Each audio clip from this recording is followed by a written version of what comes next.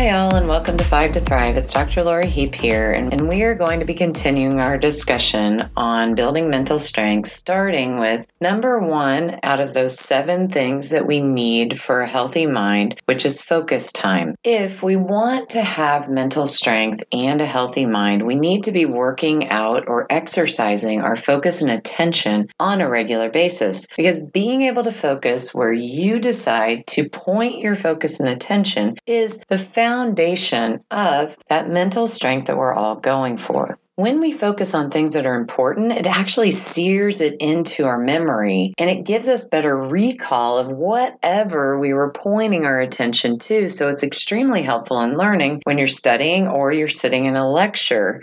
And it's very beneficial if we have thoughts, feelings, or impulses that are unhealthy or unproductive or maybe even self-destructive, because you can shift your focus away from those unhelpful things and states of mind into something that is helpful and just move on with your day. I like for people to think of your focus and intention as if it's a camera sitting up in your mind, and we want to be in charge of where that camera is pointed and what it is recording. So it's a great analogy when we're thinking about developing our focus and attention. That's what it allows us to do. And what is being viewed is kind of how we experience life. And so you definitely want to be what I like to call the director, quote unquote, of your own movie, which plays on the camera lens of the scene that you're focusing on. And if you have control of your focus and attention, you have control over that subjective experience within your life. Now, there are many